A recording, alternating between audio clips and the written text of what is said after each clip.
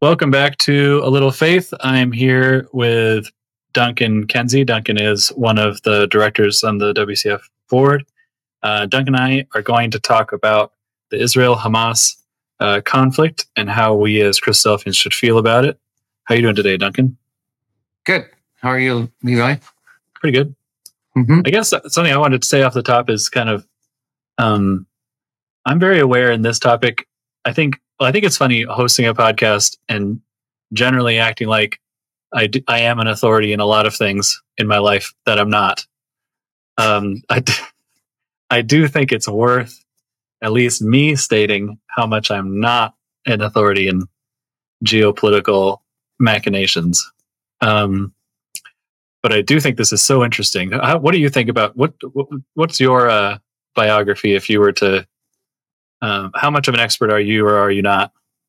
Oh, well, I would agree with you that it's hard to define oneself as an expert on this topic, but I'm sort of a news addict and junkie, and I have been for a long time, and especially when things flare up in the Middle East. I think when I really started getting engaged in this was back in 2006, when there was a war between, or a mini war, as most of these things are, between Israel and Hezbollah. And I followed that. And that was really the first time that Israel experienced, it was called a truce, but it was actually a strategic defeat. And I think we started to see at that point in time the decline of Israel's strength as a military force and presence. But I also, let's get back to the term geopolitics. And this is one of the topics that, in conjunction with Bible prophecy and events going on in the Middle East, that I do try to study quite a bit. And the word geopolitics means geography plus politics. So it is really about how does the geography of a particular place shape the political and military outcomes of particular states or places. So and I subscribe to a paid newsletter that tries to be politically neutral and just give objective analysis of the information. And it's called Geopolitical Futures.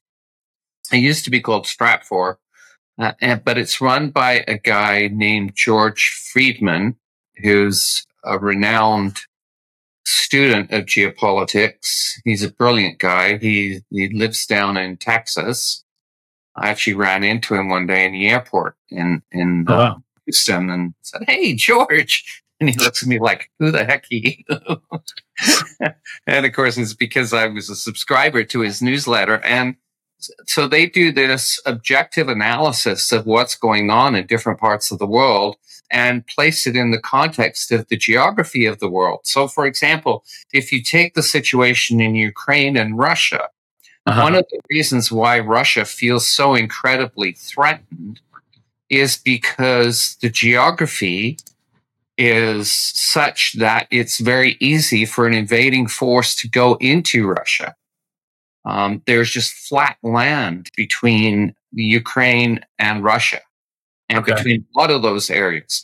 And so when you put that in the context of the Middle East and you look at geopolitics in the Middle East, what you have is at the turn of the 20th century, there were two bureaucrats named Sykes and Picot. Who, Sykes was English, Picot was French.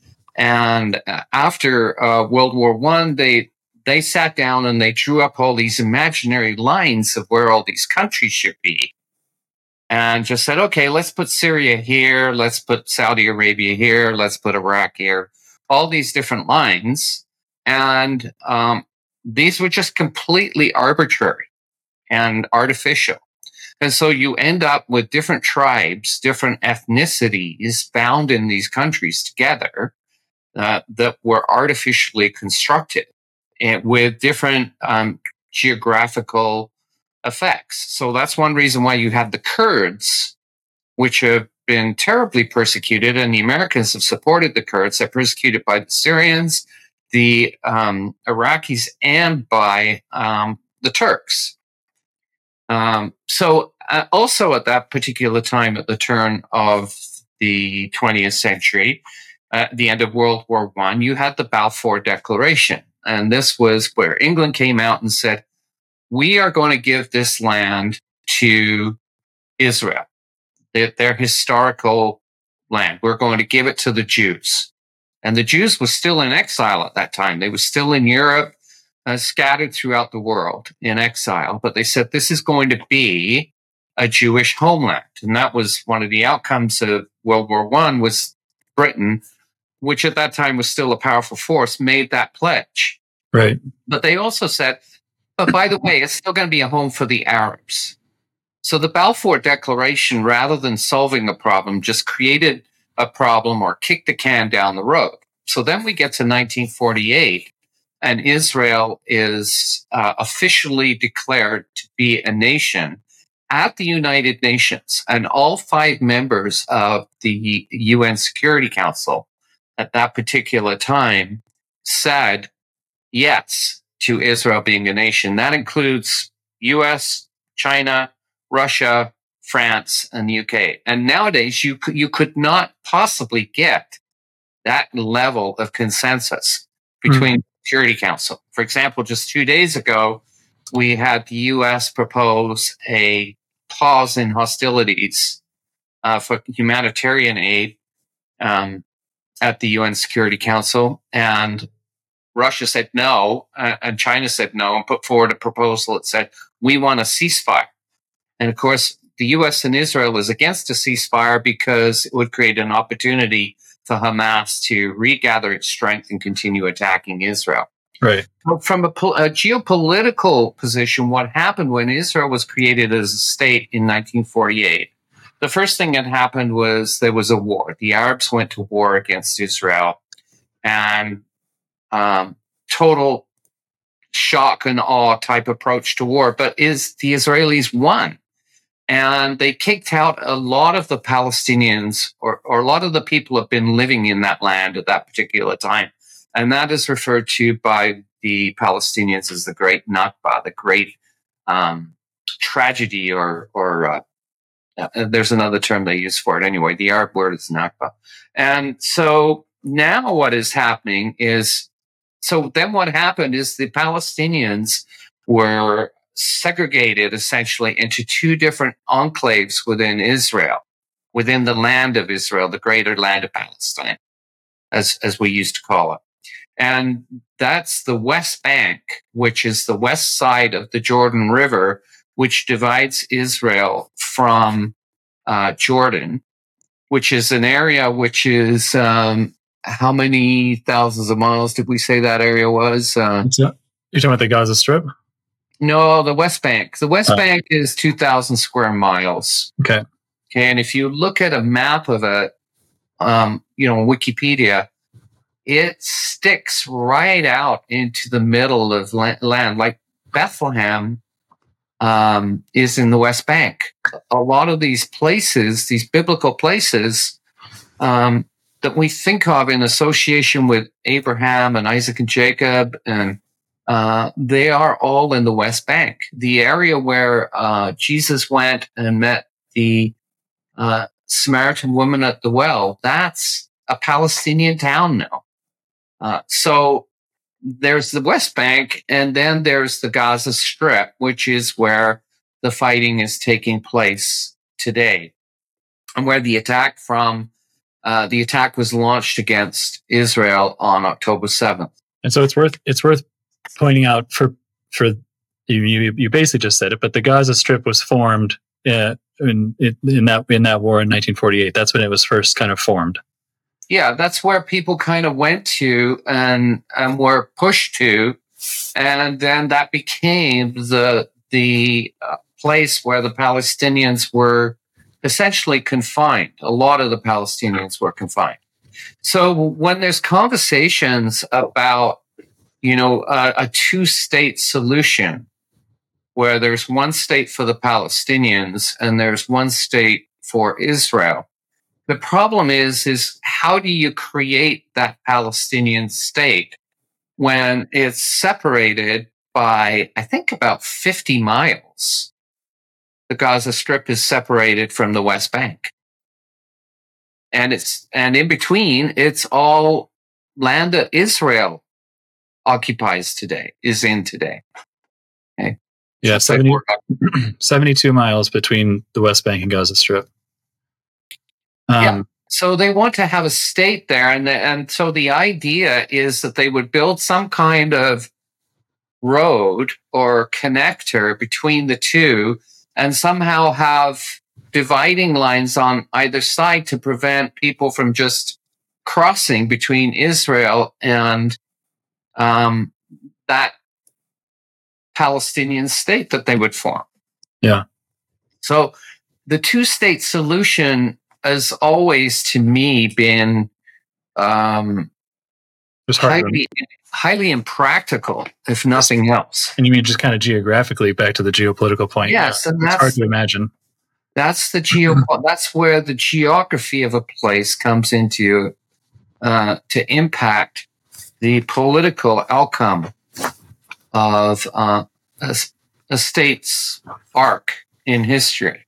Let's do some more kind of table setting. So the actual size of the Gaza Strip, I saw the Wall Street Journal compared it to the size of Greater Chicago. It's only 140 square miles. Mm-hmm. So it's really very much not large. There's a population, you and I were looking up before, there's a population of either 2.5 or 3 million people in that area. Remember, and as you already said, October 7th was the day, so that's 20 days ago, that the attack happened. I think it's worth noting that it was the day after the end of Sukkot, or the Feast of Booths. So it was immediately after one of the holy festival weeks. And it was also almost 50 years to the day since the start of the Yom Kippur War. I also think it's worth noting, maybe we talk about this later, but it was 2 days after the United States Congress vacated Kevin McCarthy, meaning that, and that has just changed as of yesterday. We're recording this Friday, October 27th, but it took 3 whole weeks for the U.S. Congress to replace the Speaker of the House, which means that they can actually pass aid. But I think it was fascinating geopolitically for the last 3 weeks that the U.S. was literally unable to send any aid to Israel or the Gaza Strip. Well, I think that's a possible factor, but I think the more, from my perspective anyway, of looking at this, and again, I'm certainly not an expert. I don't think I ever answered that question, but I would put myself in the same shoes as you, as I'm not an expert. I'm just curious. But one of the things that has been going on, is the Abraham Accords, which were initiated by the Trump administration, brought about peace between 3 Arab countries. I think one of them was the United Arab Emirates, and a couple of other countries, and Israel. So this was something that was unheard of. Trump's administration had 2 great accomplishments in favor of Israel. One, they moved the U.S. embassy, to Jerusalem. It had been talked about and promised by the various U.S. administrations for about 20 years, but never happened. And then Trump said, we're doing it. So he did it. And I'm not here to argue the merits or the demerits of Trump, but this is just a fact of what he did. The next thing they did is they put into motion the Abraham Accords and achieved, and it's interesting, they're named Abraham Accords, in recognition of the common father that both the Arab nations and the Jewish nation have, the common roots. And so there was peace between them. So the next thing that was happening just before Hamas engaged in these terrible atrocities against Israel was there was a peace plan between Saudi Arabia and Israel that was underway. And it was very likely that there was going to be peace between the two of them. It had already been sort of an informal peace or truce, but they were going to formalize it. And that would have been devastating to Iran if that had happened, because Iran and Saudi Arabia are the two biggest rivals in the Middle East. And the reason, one of the reasons at any rate that they're rivals is not just because of they're competing for the world's wealth in terms of selling oil, but it's also because they are two separate branches of the Muslim faith. So the Iranians are members of the Shiite faith, and the Saudi Arabians are Sunnis. And so what you get is this serious conflict between these two branches of the Muslim faith that creates this animosity and this global competition between these two powers. And so if Saudi Arabia had achieved peace with Israel, Iran considers Israel to be its greatest enemy and its greatest threat, because Israel has an undeclared nuclear arsenal that they could launch at Iran. And that's one of the reasons Iran has been trying to get nuclear weapons. Then Iran's very existence is a threat. And so Iran drives all these proxy organizations like Hezbollah and the Palestinian Jihad and Hamas to attack Israel. They provide the funding, they provide the logistics, they provide the training. In fact, the Wall Street Journal reported 5 days after the invasion on October 7th that Hamas had gone to Iran for training by the Iranian Revolutionary Guards, and that Iran had specifically given the green light for this invasion to happen. Now, Hamas claims that they had been planning it for 2 years. And I think they probably had been planning it for 2 years. But the launch of the attack was not a coincidence with the fact that the U.S., Israel, and Saudi Arabia were about to enter into a rapprochement that would have completely transformed the landscape in the Middle East. And now that's in some doubt, because MBS, the leader of Mohammed bin Salman, the leader of the de facto leader of Saudi Arabia, the crown prince, the same guy who had the Washington Post reporter cut up in pieces and put in a suitcase years ago. He was the one who was driving the agreement with Netanyahu's government, and but after this happened, rather than blatantly or directly come out and condemn Hamas's atrocities, he criticized Israel for their, disproportionate response to this and the bombing of innocent children, as he sees it, in the Gaza Strip. So the move by Hamas was successful in killing that effort to bring about that agreement between Israel and Saudi Arabia, at least for now. Yeah, for now, right. So since then, the numbers I just looked up is there's more than 1,400 people have been killed in Israel. That's including children and elderly. They think there's 600 captives. Sorry, 203 people Last number I heard was 229. Okay, 203 people captured. The 600 I was mistaken is an estimate by the State Department about how many Americans are currently in Gaza, American citizens. Then, so 1,400 people killed in Israel, and then 3,400 people have been killed in Gaza so far. 12,000 have been injured. That's yeah. I think the claim by the Hamas authorities now is 7,000 people have been killed in Gaza. Yeah. So, and you have to remember those numbers are reported by the Hamas-run hospital authority, although the World Health Organization thinks those numbers are pretty credible. And where it stands now is Israel is amassing tanks and army and stuff like that on the northern border of Gaza. And essentially, in my reading of it, under pressure from the U.S. and the rest of the world, have not entered into Gaza in an actual ground assault yet. They're kind of negotiating and trying to get hostages freed and things like that.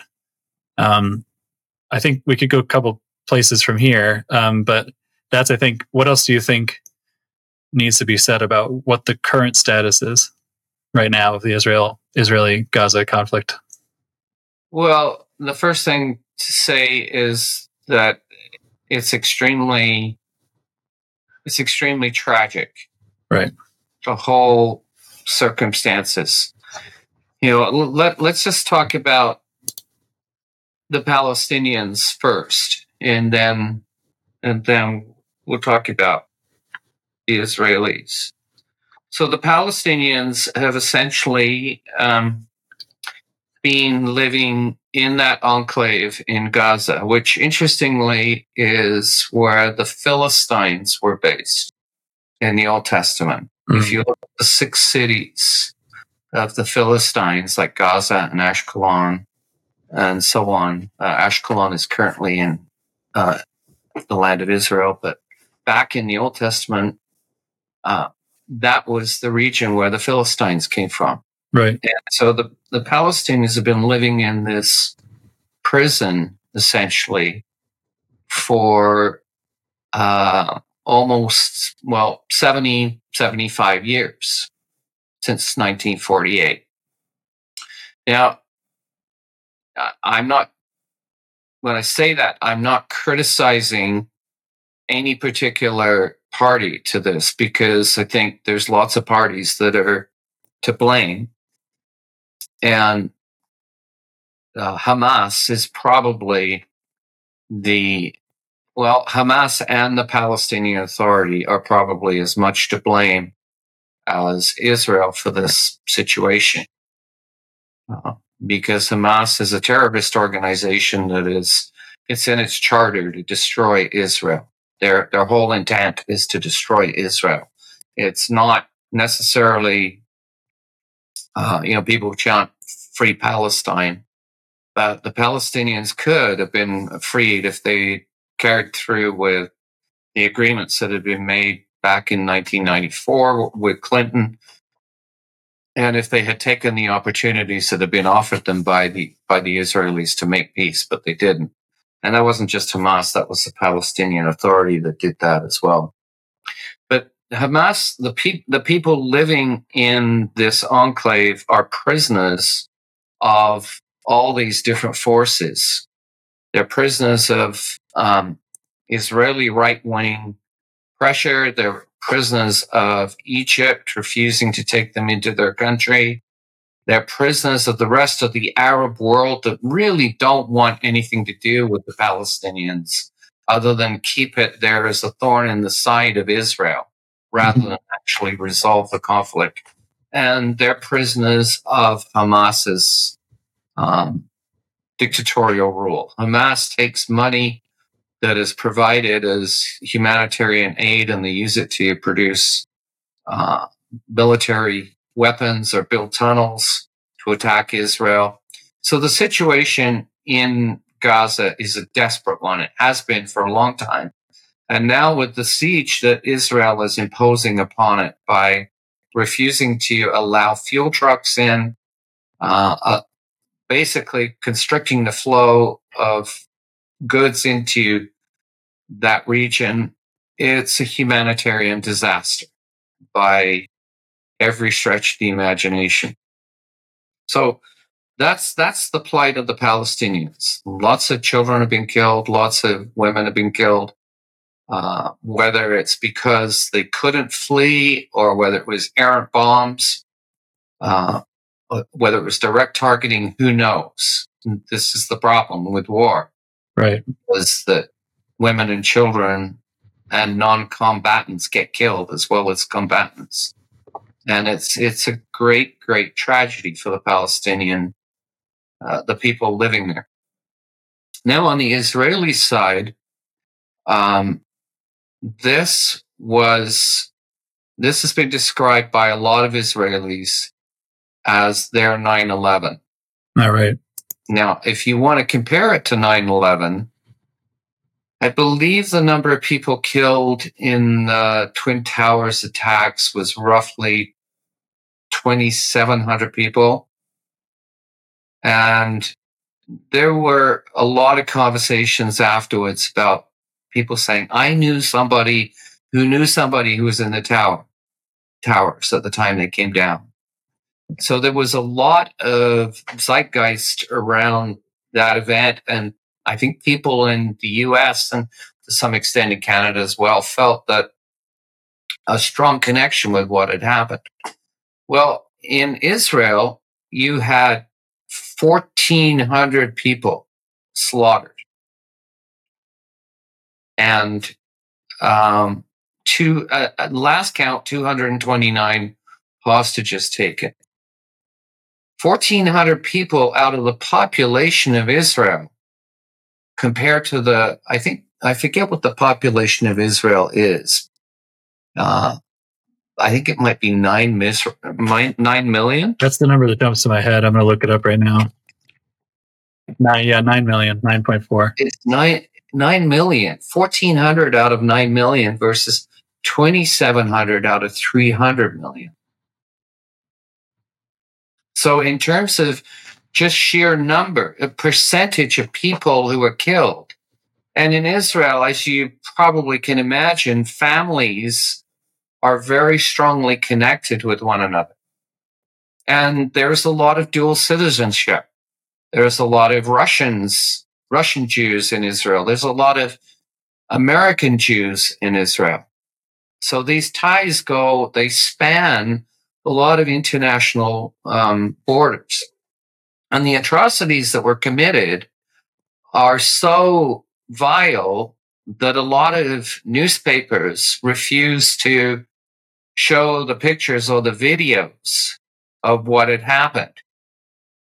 My son, he told me he made the mistake of going on Telegram the day the events were happening, was on the Hamas channel and saw some really explicit videos of what was being done to people. Oof. And he wouldn't tell me what was being done. He said, Dad, don't go there. It's the worst mistake I've ever made going and looking at these videos because the atrocities is worse than what's been described as going on in Russia and Ukraine. And the Israelis in particular, they have a culture of life. They have a culture of valuing life. And so any desecration to bodies, any torture, any maiming, any of that kind of thing is just completely abhorrent to their whole way of thinking. Whereas Hamas, at least, and I think a lot of the Arab nations have a culture of death because they celebrate martyrdom. Something that as Christians, we do not celebrate martyrdom. Right. It might have been celebrated at one time in the past, but we don't urge people to be martyrs. We believe that following Christ involves laying down your life in the way you live, not in the way you die.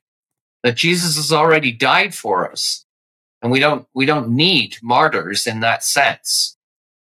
So there's a completely different way of thinking in at least the extreme form of the Muslim faith. It's Islamists versus maybe moderate Islam. So anyway, the situation in Israel, it's their 9/11, and everybody in Israel is pretty united now in their desire to completely annihilate Hamas at whatever cost, whatever price. And that price may come, and the result, that price that they pay might come in the form of rejection by Western governments that have typically supported them. So we've already seen a shift in the Biden administration's tone. Right. Their initial tone was giving free rein to Israel to do whatever they wanted to destroy Hamas. Biden initially refused to say things like, but they need to protect the civilians in Gaza. Now that tone has changed, and there's very much an emphasis on the response has to be within the boundaries of international law regarding warfare. You can't target children and women and children. They have to be careful of who they, how they are doing this. So within a period of 2 weeks, the narrative has shifted back to the way it has always been, which is the Western nations turn essentially against Israel and ignore their plight and say, we want to place these constraints upon you. And those constraints are completely unrealistic in terms of the goals of trying to get rid of Hamas. Getting rid of Hamas is going to be an extremely painful process for Israel. Their pain has only just begun because they are likely to lose many, many lives of soldiers going into Gaza and engaging in urban warfare and tunnel warfare with Hamas. Hamas is heavily armed. They're heavily fortified. These tunnels are 500 kilometers. There's 500 kilometers tunnels. There's like way more tunnels than there are in the London Underground, for example. Whenever you engage in urban street fighting, it comes with great cost because defenders can hide behind rubble. They can hide in buildings. And the Israelis don't like to lose soldiers. Right. When Gilad Shalit was captured, I forget what year he was captured, and the Israelis negotiated his release. They released something like 200, almost 300 prisoners, right, prisoners in exchange for one soldier. And that's where the other factor comes in here. There's all these hostages, and a lot of these hostages are dual citizens. Or they might even not be dual citizens at all. There were a lot of people from Thailand who were working in the kibbutzes that were taken hostage. Right. So I've been interested in the reaction. I think I just saw this chart yesterday about how much of a generational divide there is in the U.S. again, as far as for support for Israel. So, yep. This is from Axios.com, and there's 3 options: support Israel, say do nothing or unsure, and criticize Israel. And in the silent and greatest generation, or let's include baby boomers, and the baby boomers up, so that's birth year 1964 and earlier.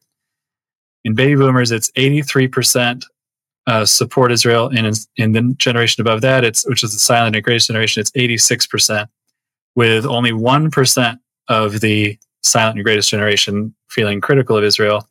And if you compare that to millennials and Gen Z, which is generation, everyone born after 1981, it's the result was 48% support Israel and 40% do nothing or unsure, with 12% critical of Israel.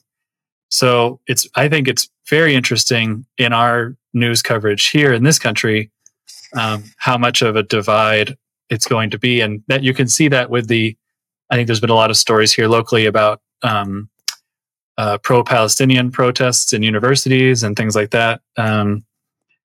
Lots of I don't know, there's something to be said there. And I think as believers, like you already talked about, we get in a trap. There's a very fine line here to divide that. While yes, like you just explained very well for a while, that there are massive human atrocities that have happened and will continue to happen in this war. And we referred to David Jennings' excellent editorial in the Tidings magazine, where he made it very clear that as believers, we're not Zionists. We're not Zionism today is a secular or religious, feeling of Israeli people. It's not, and it's more of a political movement than anything else. We have a hope for the establishment of the kingdom, but on the other hand, and I'd like us to talk about this, is we have spent years kind of reading and teaching about all sorts of verses. I mean, Zechariah 12:3 comes to my mind. I feel like I could quote it, but let me pull it up so I get it right. On that day, when all the nations of the earth gather against her, I'll make Jerusalem a heavy stone. It goes on and on. Joel 3. I was reading Psalm 19 the other day. Psalm 3 is another one. Yeah, we know that. That what has been prophesied is wars like this in Israel, but that is in no way kind of so. In a way, it's, I don't know, how do you talk about it? How do you talk about how these are things we had kind of expected, but we are sad to see, I guess. Yeah, well, I think that's a really good point. And in terms of how we respond as believers, I think that's the heart of the issue. All this geopolitical stuff is maybe interesting, but at the end of the day, you might say, well, so what? And how does it affect me? And what should my response be? And again, I think, David Jennings' article, which I believe is on Facebook. So if you were to search for the Tidings on Facebook, you would see it there. It may have been put on Instagram as well. Or go to the website. Is worth reading because Dave tries to strike a balance between us being encouraged and enthusiastic that things are happening that are moving towards the establishment of the kingdom, and the balancing that with compassion for all the people that are involved in this conflict. Right. I think sometimes we have not done a very good job of expressing that compassion in our community. We've had a lot of sort of Bible prophecy lectures that show pictures of the bear from Russia coming down and attacking in Israel, and art thou come to take a spoil, and all these nice pictures and PowerPoint slides of maps with arrows on them. But we've possibly neglected the human side of this. And, when we look at how we want to respond to this as believers, I think we need to be aware that, yes, Israel is God's chosen people, and God will not abandon Israel. But by the same token, the history of Israel throughout the Old Testament is one of rebellion and one of turning away from God, and that God bringing them back to him. We know from the passages in Romans 9 through 11 that God still considers Israel to be the apple of his eye, and that they are still special chosen people in his eyes. But by the same token, when Jesus is talking about his return, one of the significant passages on this, I think, is Luke chapter 11. And in Luke chapter 11, this is looking at the ESV version. Luke 13.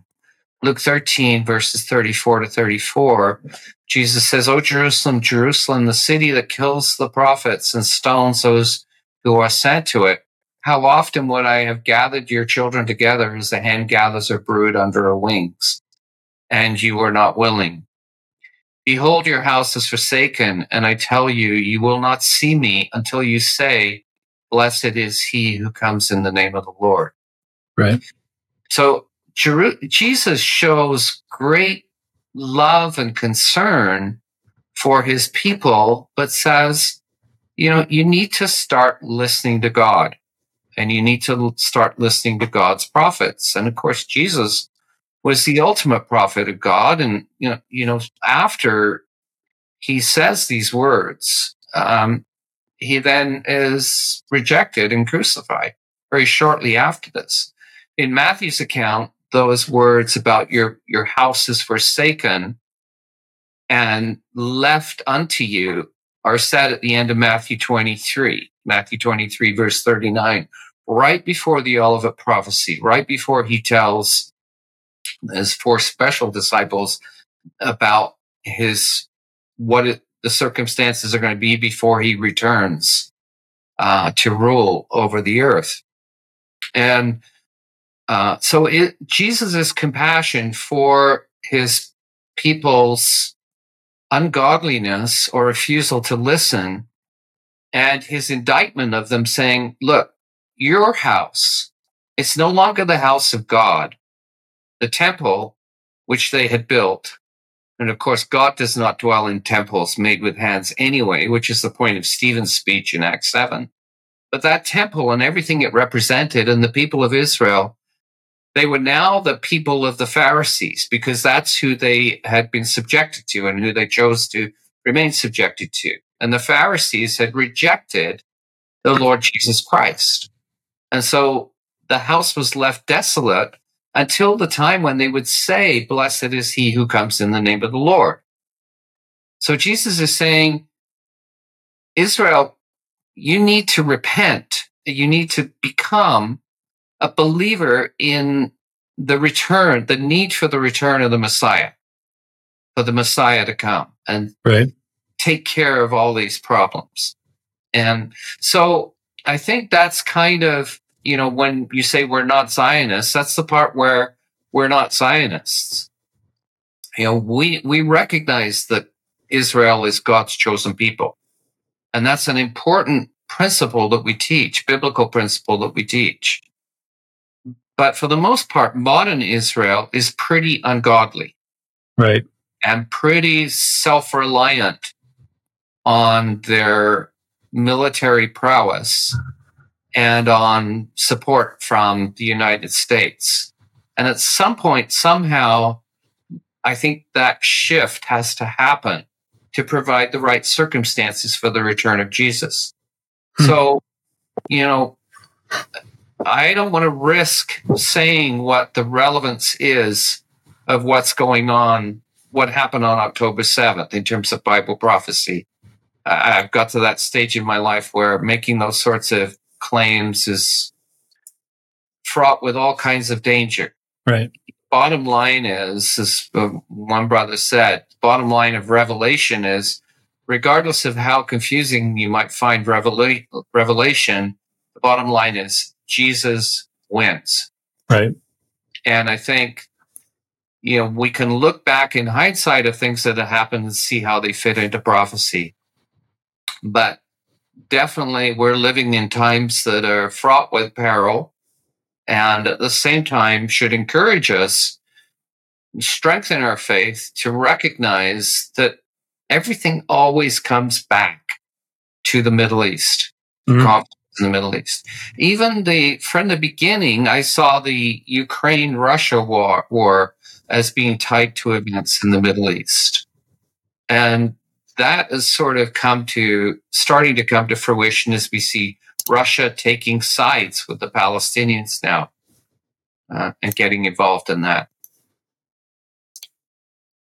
Thank you, Duncan. I think we'll wrap up this discussion here. I think we're right, like you said, we're right to look to the Middle East.